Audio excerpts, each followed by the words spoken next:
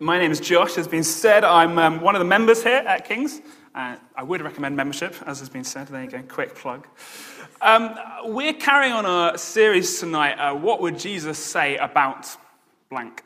And I'm going to be speaking about what would Jesus say about the Old Testament. But before I get started on that, let me tell you a story about what happened to me a few months ago. Early this year, I went to a friend's stag do in Bristol. Thank you, yeah. Pretty standard stag do. Kicked off the night in a casino, embarrassed the stag, played some pool, had some drinks. And then four of us guys headed back to our hotel room about 2 a.m. There's 2 double beds. We're not that rich. And just as I'm lying down to sleep, one of the guys who's in the bed next to me, literally next to me, turns to his bedside cabinet. He takes out the Gideon Bible. He opens it, and he announces to the room, "Time for questions in Deuteronomy with Josh." And so we end up in this really strange situation at a stag do of all places, where I can't believe I'm answering questions about the Old Testament at 2 a.m. The best man can't believe it's managed to turn into this. And everyone is just a bit bemused as to why we're talking about ancient Israelite practices. If we're honest, none of us, including me, really expected the Old Testament to come up in that situation. And for some of us, that's probably true tonight as well. How many evenings do you spend talking about the Old Testament? Particularly if you're not a Christian here tonight, we just want to welcome you and say, we are very glad that you're here to explore that with us. And just so you know that you're in good company, I want to be upfront straight away and say the reason we're talking about this is because generally we all struggle with the Old Testament. I don't feel any obligation not to say that. I'll be honest, my friend opened up to Deuteronomy because that is harder for me to explain Jesus from than, say, Matthew's Gospel. I would much rather he had gone to somewhere I was more comfortable with. And some of that is just natural. Some of that is because of the Old Testament has some cultural differences. Some of that is because of the way it is written. And some of that is just because the content is really tough. And so I want to be honest and open about that. And so that is the reason we're going to be talking about the Old Testament tonight. And so I kind of want to ask the question, what would Jesus have said at the stag do? What would he have said in my situation? If the question had been questions in the Old Testament with Jesus, what would he have said? And in order to start investigating this, I want to take us to Jesus' first public sermon. And he started preaching in the 1st century, and his first sermon in his hometown of Nazareth, he described himself and defined his ministry with these words in the book of Isaiah, which will be on the screen. "The Spirit of the Lord is upon me, because he has anointed me to proclaim good news to the poor. He has sent me to proclaim liberty to the captives and recovering of sight to the blind, to set at liberty those who are oppressed, to proclaim the year of the Lord's favor." Any PR or marketing guru can tell you that how you introduce yourself to a crowd is important because of their first impression. Let me give you an example from when I was a teenager. I'm 13 years old. I'm at a camping trip for school, and there's a volleyball game going on. And I think this is the perfect opportunity to make myself known. And so as the ball gets lofted high in the air, perfect for a smash, I come running. And I'm shouting, "Don't worry, team, I'm on my way." And as I do, in the fading evening light, I run headfirst into the net, clotheslining myself across the face and falling to the ground to much laughter. Today, if someone were to introduce themselves in public by quoting the Old Testament, it would probably be an equally disastrous introduction. Imagine if a politician included the Old Testament, some quotation in their manifesto. Our culture would take them aside and say, look, everyone knows the Old Testament is irrelevant, that it contains violence, oppression, instructions that challenge our society today. You really should distance yourself from that. If you want to be relevant, don't associate yourself with something quite so irrelevant. And yet, Jesus doesn't just quote the Old Testament. He builds his entire identity on it. This speech that Jesus gives, quoting from Isaiah, his manifesto, if you like, of what he's come to do, is a quotation from the Old Testament. And in it, he says that he has come to fulfill all that God has planned throughout history. All of God's commands, all of God's judgments, all of God's mercy, Jesus does not see any inconsistency between his message and the Old Testament. In fact, quite the opposite. He did not ditch the Old Testament and start again from scratch. He builds his teaching, his identity, and ultimately his whole life, ministry, death, and resurrection on all that God spoke throughout the Old Testament. You see, there's this common view in our culture sometimes, which seems to creep into Christian thinking as well, that Jesus would want to distance himself from the Old Testament. That back then, in the Old Testament, God wanted to punish and bring vengeance on those who had done wrong, but that Jesus is all about forgiveness. As if somehow God has had a midlife crisis and instead of buying a fast sports car, just decided to cheer up a bit. The problem with that perspective is that it doesn't add up. Look at the rest of the passage that Jesus quotes, again on the screen. It finishes, to proclaim the year of the Lord's favor and the day of vengeance of our God. Jesus doesn't cut the quotation short because he doesn't like what comes after. Jesus is finishing here for effect. He's speaking to a crowd who know that Old Testament. It's like me saying, knock, knock, and you saying, right. You know how it finishes.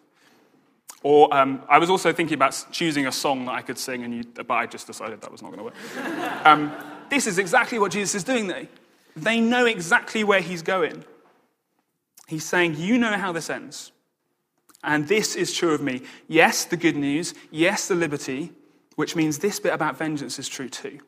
I've come to fulfill all of this. And we find this sort of thing all over the Bible. In the Old Testament, just like in the New, God is consistently described as gracious and compassionate, slow to anger and abounding in steadfast love. And yet equally, in the New, as well as the Old, God is passionate about justice and is not afraid to punish evil. He has a moral standard and he holds people to it. He wouldn't be much of a God if he didn't. Read Revelation for me and then tell me that Jesus is just about forgiveness and not also about justice, about seeing things come to a just end. It doesn't make sense. And so whatever we may think of the Old Testament as we're here tonight, Jesus says it is not irrelevant to us.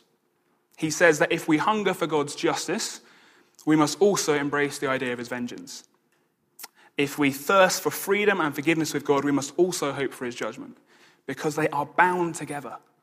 You can't have one without the other. And ultimately, that's because they are bound together in Jesus. Jesus took the vengeance of God upon himself on the cross so that we can receive grace. Jesus satisfied the justice of God in his death so that we could receive mercy. They all meet in Jesus. Jesus does not treat the scriptures like a pick and mix. He doesn't just choose his favorites. He embraces and completes all of them. If we want to follow Jesus, then we must also love the scriptures as he loved them in every aspect. We cannot distance ourselves from the Old Testament because Jesus didn't. If that's the case, then why does Jesus think that the Old Testament is relevant and important for us today? Well, it all comes down ultimately to what he says is the core message of the Old Testament. So let me ask that question. What does Jesus say the Old Testament is all about? One of my favorite books is the Hitchhiker's Guide to the Galaxy, novels at least. I don't read many, but this is one of them. And there's this pretty famous scene in this book where they build this supercomputer called Deep Thought in order to answer the biggest of life's questions. And the question is posed to Deep Thought, what is the meaning of life, the universe, and everything? And ultimately, after waiting a very long time, the answer is given 42. At which point, Deep Thought's creators have to admit they didn't really know exactly what question they were asking. Our biggest questions in life and death are a bit like that. We roughly know what we're looking for. Something to do with purpose. Something to do with love and relationships, maybe. Something to do with happiness and meaning. Somewhere in all of that, there is a question, a big question about life, the universe, and everything, if you like. And the Old Testament, in a nutshell, is effectively the history of people searching for that answer and failing to find it in themselves. It's about God gradually revealing himself to a people searching for hope, meaning, and freedom. And they make many mistakes along the way, and they sometimes have moments of great wisdom as well, but ultimately it's a history of people searching for something. It's really the history of humanity. They're searching for something they're not capable of finding themselves. And Jesus speaks into that gap and he says, that thing you were searching for, the answer to everything that God has gradually been revealing, that's me. And so in Luke's gospel, after Jesus has risen from the dead, we read that he appears to two disciples walking along a road. And it says, and beginning with Moses and all the prophets, he explained to them what was said in the scriptures concerning himself. In other words, when Jesus preaches the Old Testament, when he sits in that room in the stag do, when he unpacks those vast questions and confusions and experiences and failures, he says that ultimately all of them are about him. They find their answer in him. And again in Matthew's gospel, again on the screen, Jesus is speaking about the Old Testament and he tells them, do not think that I have come to abolish the law and the prophets.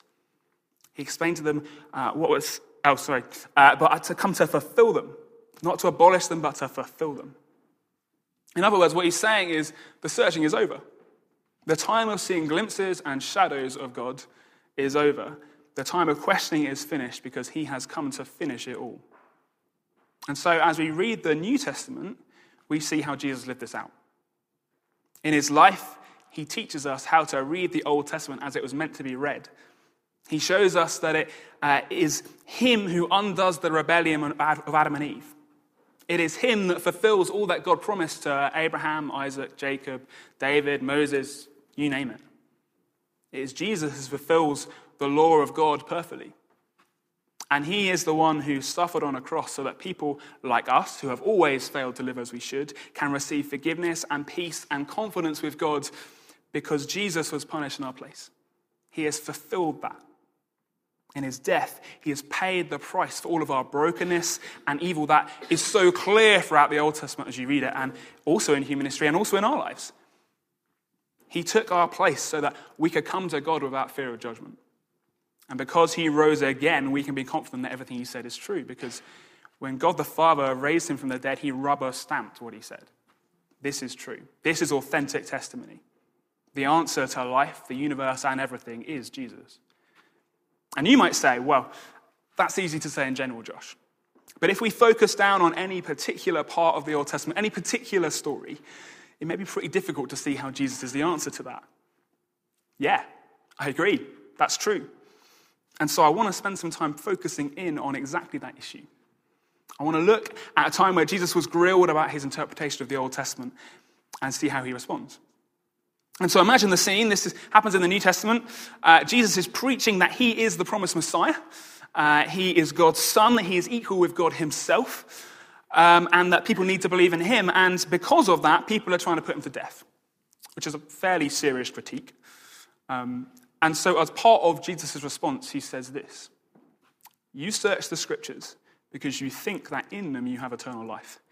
And it is they that bear witness about me, yet you refuse to come to me that you may have life. I want to pick up on two things that Jesus is saying from this. Firstly, Jesus says he is the answer regardless of what we see.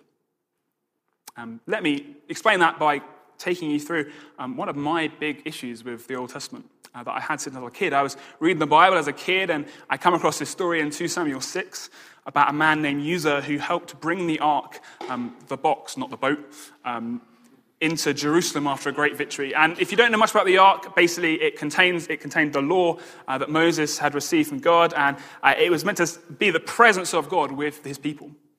It's a time of great celebration and dancing, and suddenly the horse and cart that the ark is being carried on hits like a bit in the road and jolts, and the ark begins to fall off. And Uzzah reaches out his hand to steady the ark, and he's instantly struck down by God.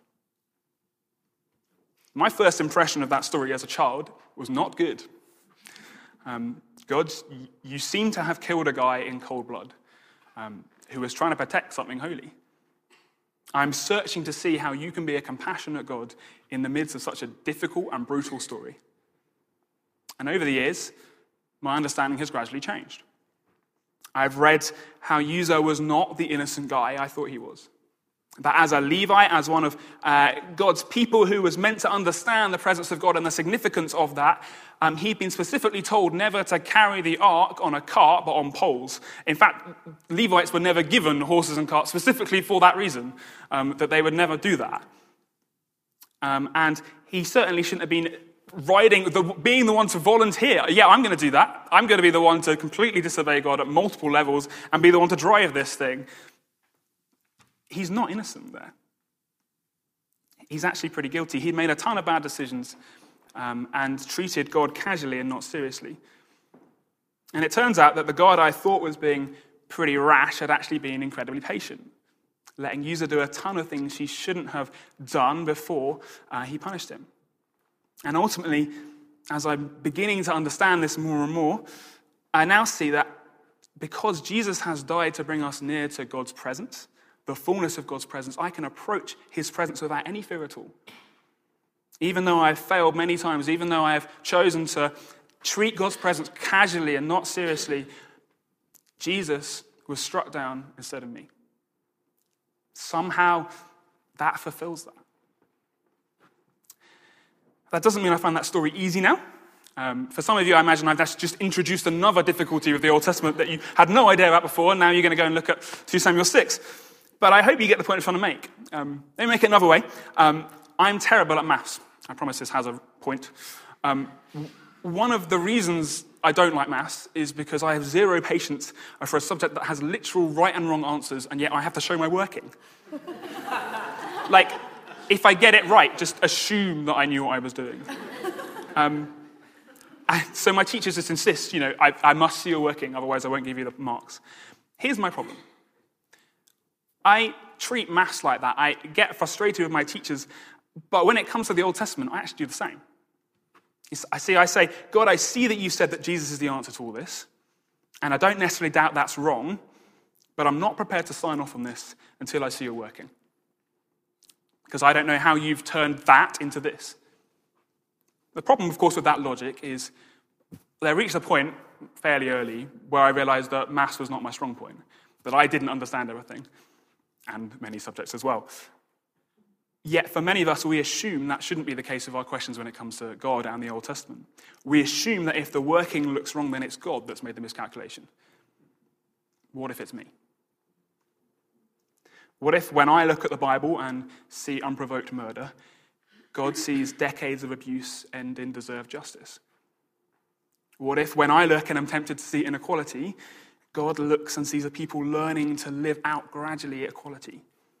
What if when I look and see a bloody, costly, sacrificial system that I don't understand, God looks and is reminded of just how bloody and just how costly is the death of his son for me? In the case of the religious leaders who grilled Jesus, they refused to believe Jesus was the answer they were looking for. But Jesus is still the answer regardless of how much they see. That's what he says. And that is both an encouragement and a challenge to us. An encouragement because when I, as a Christian, approach the Old Testament, I can live with the fact that I don't understand all God's workings because I have the final answer already. I know it's about Jesus ultimately, even if I can't see that. And so when I read passages like Uzzah and the Ark, I can be confident that somehow God has worked this in such a way that Jesus solves this problem for me.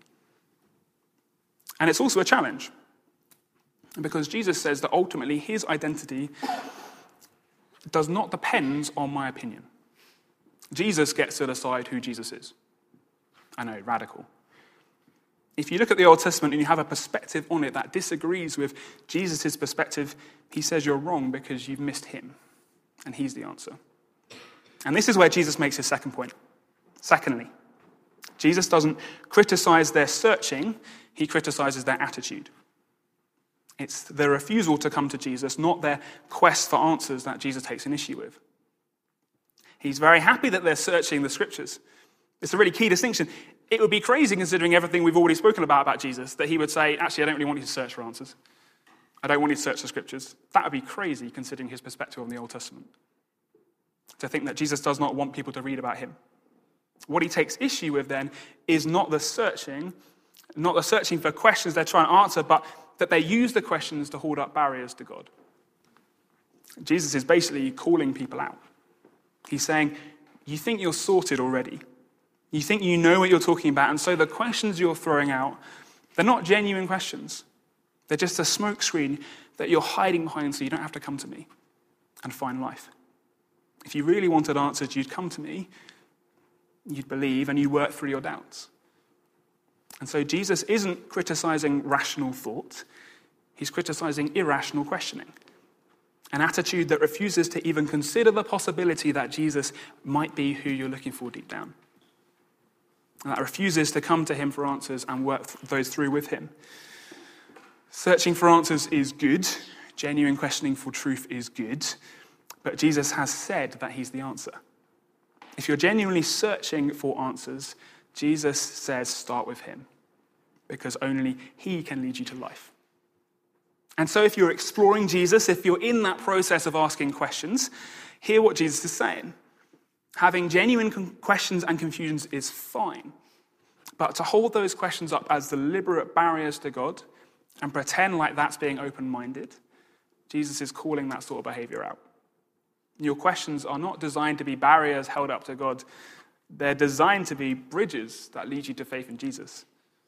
They're designed to be ways of you understanding him more and seeing who he says he is and coming to understand and consider that.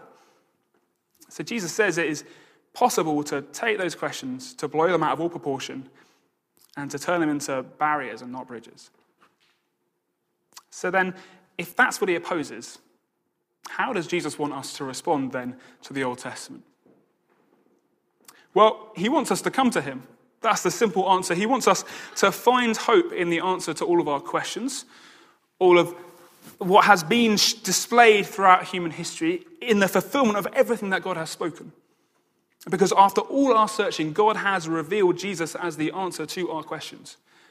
Through his death for us, we can have confidence to approach a God we can never fully understand, but with confidence that he is the answer we're looking for.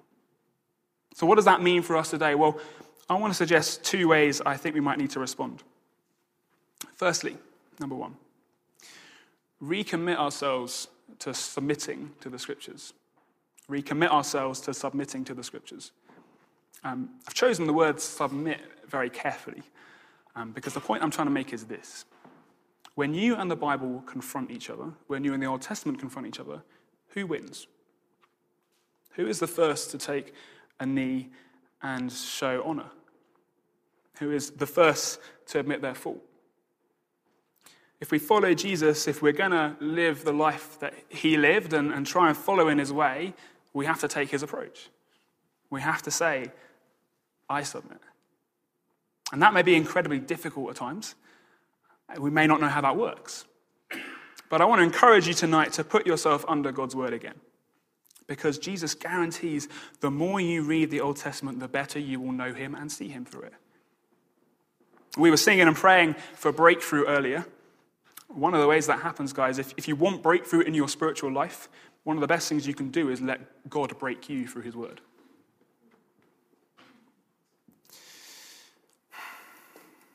Jesus says in John 10:35 this, that the scripture cannot be broken. If that's the case, then really it's not me that gets to critique the Bible and poke holes in it. It's the Bible that gets to critique me. I'm not saying we can't have questions still if we follow Jesus and that we shouldn't wrestle with those, but as Christians, our posture is one of submission to Jesus and the word that he has spoken. And so for some of us, that might mean recommitting to approach the Old Testament with humility, or to follow through on dealing with some of the issues that we know it calls out in our lives. Andrew Wilson has written this fantastic summary, which I've stolen a lot from tonight, a book called Unbreakable. And he says this in it: if the scriptures are the unbreakable word of God, as Jesus seems to have thought they were, then a different approach is needed.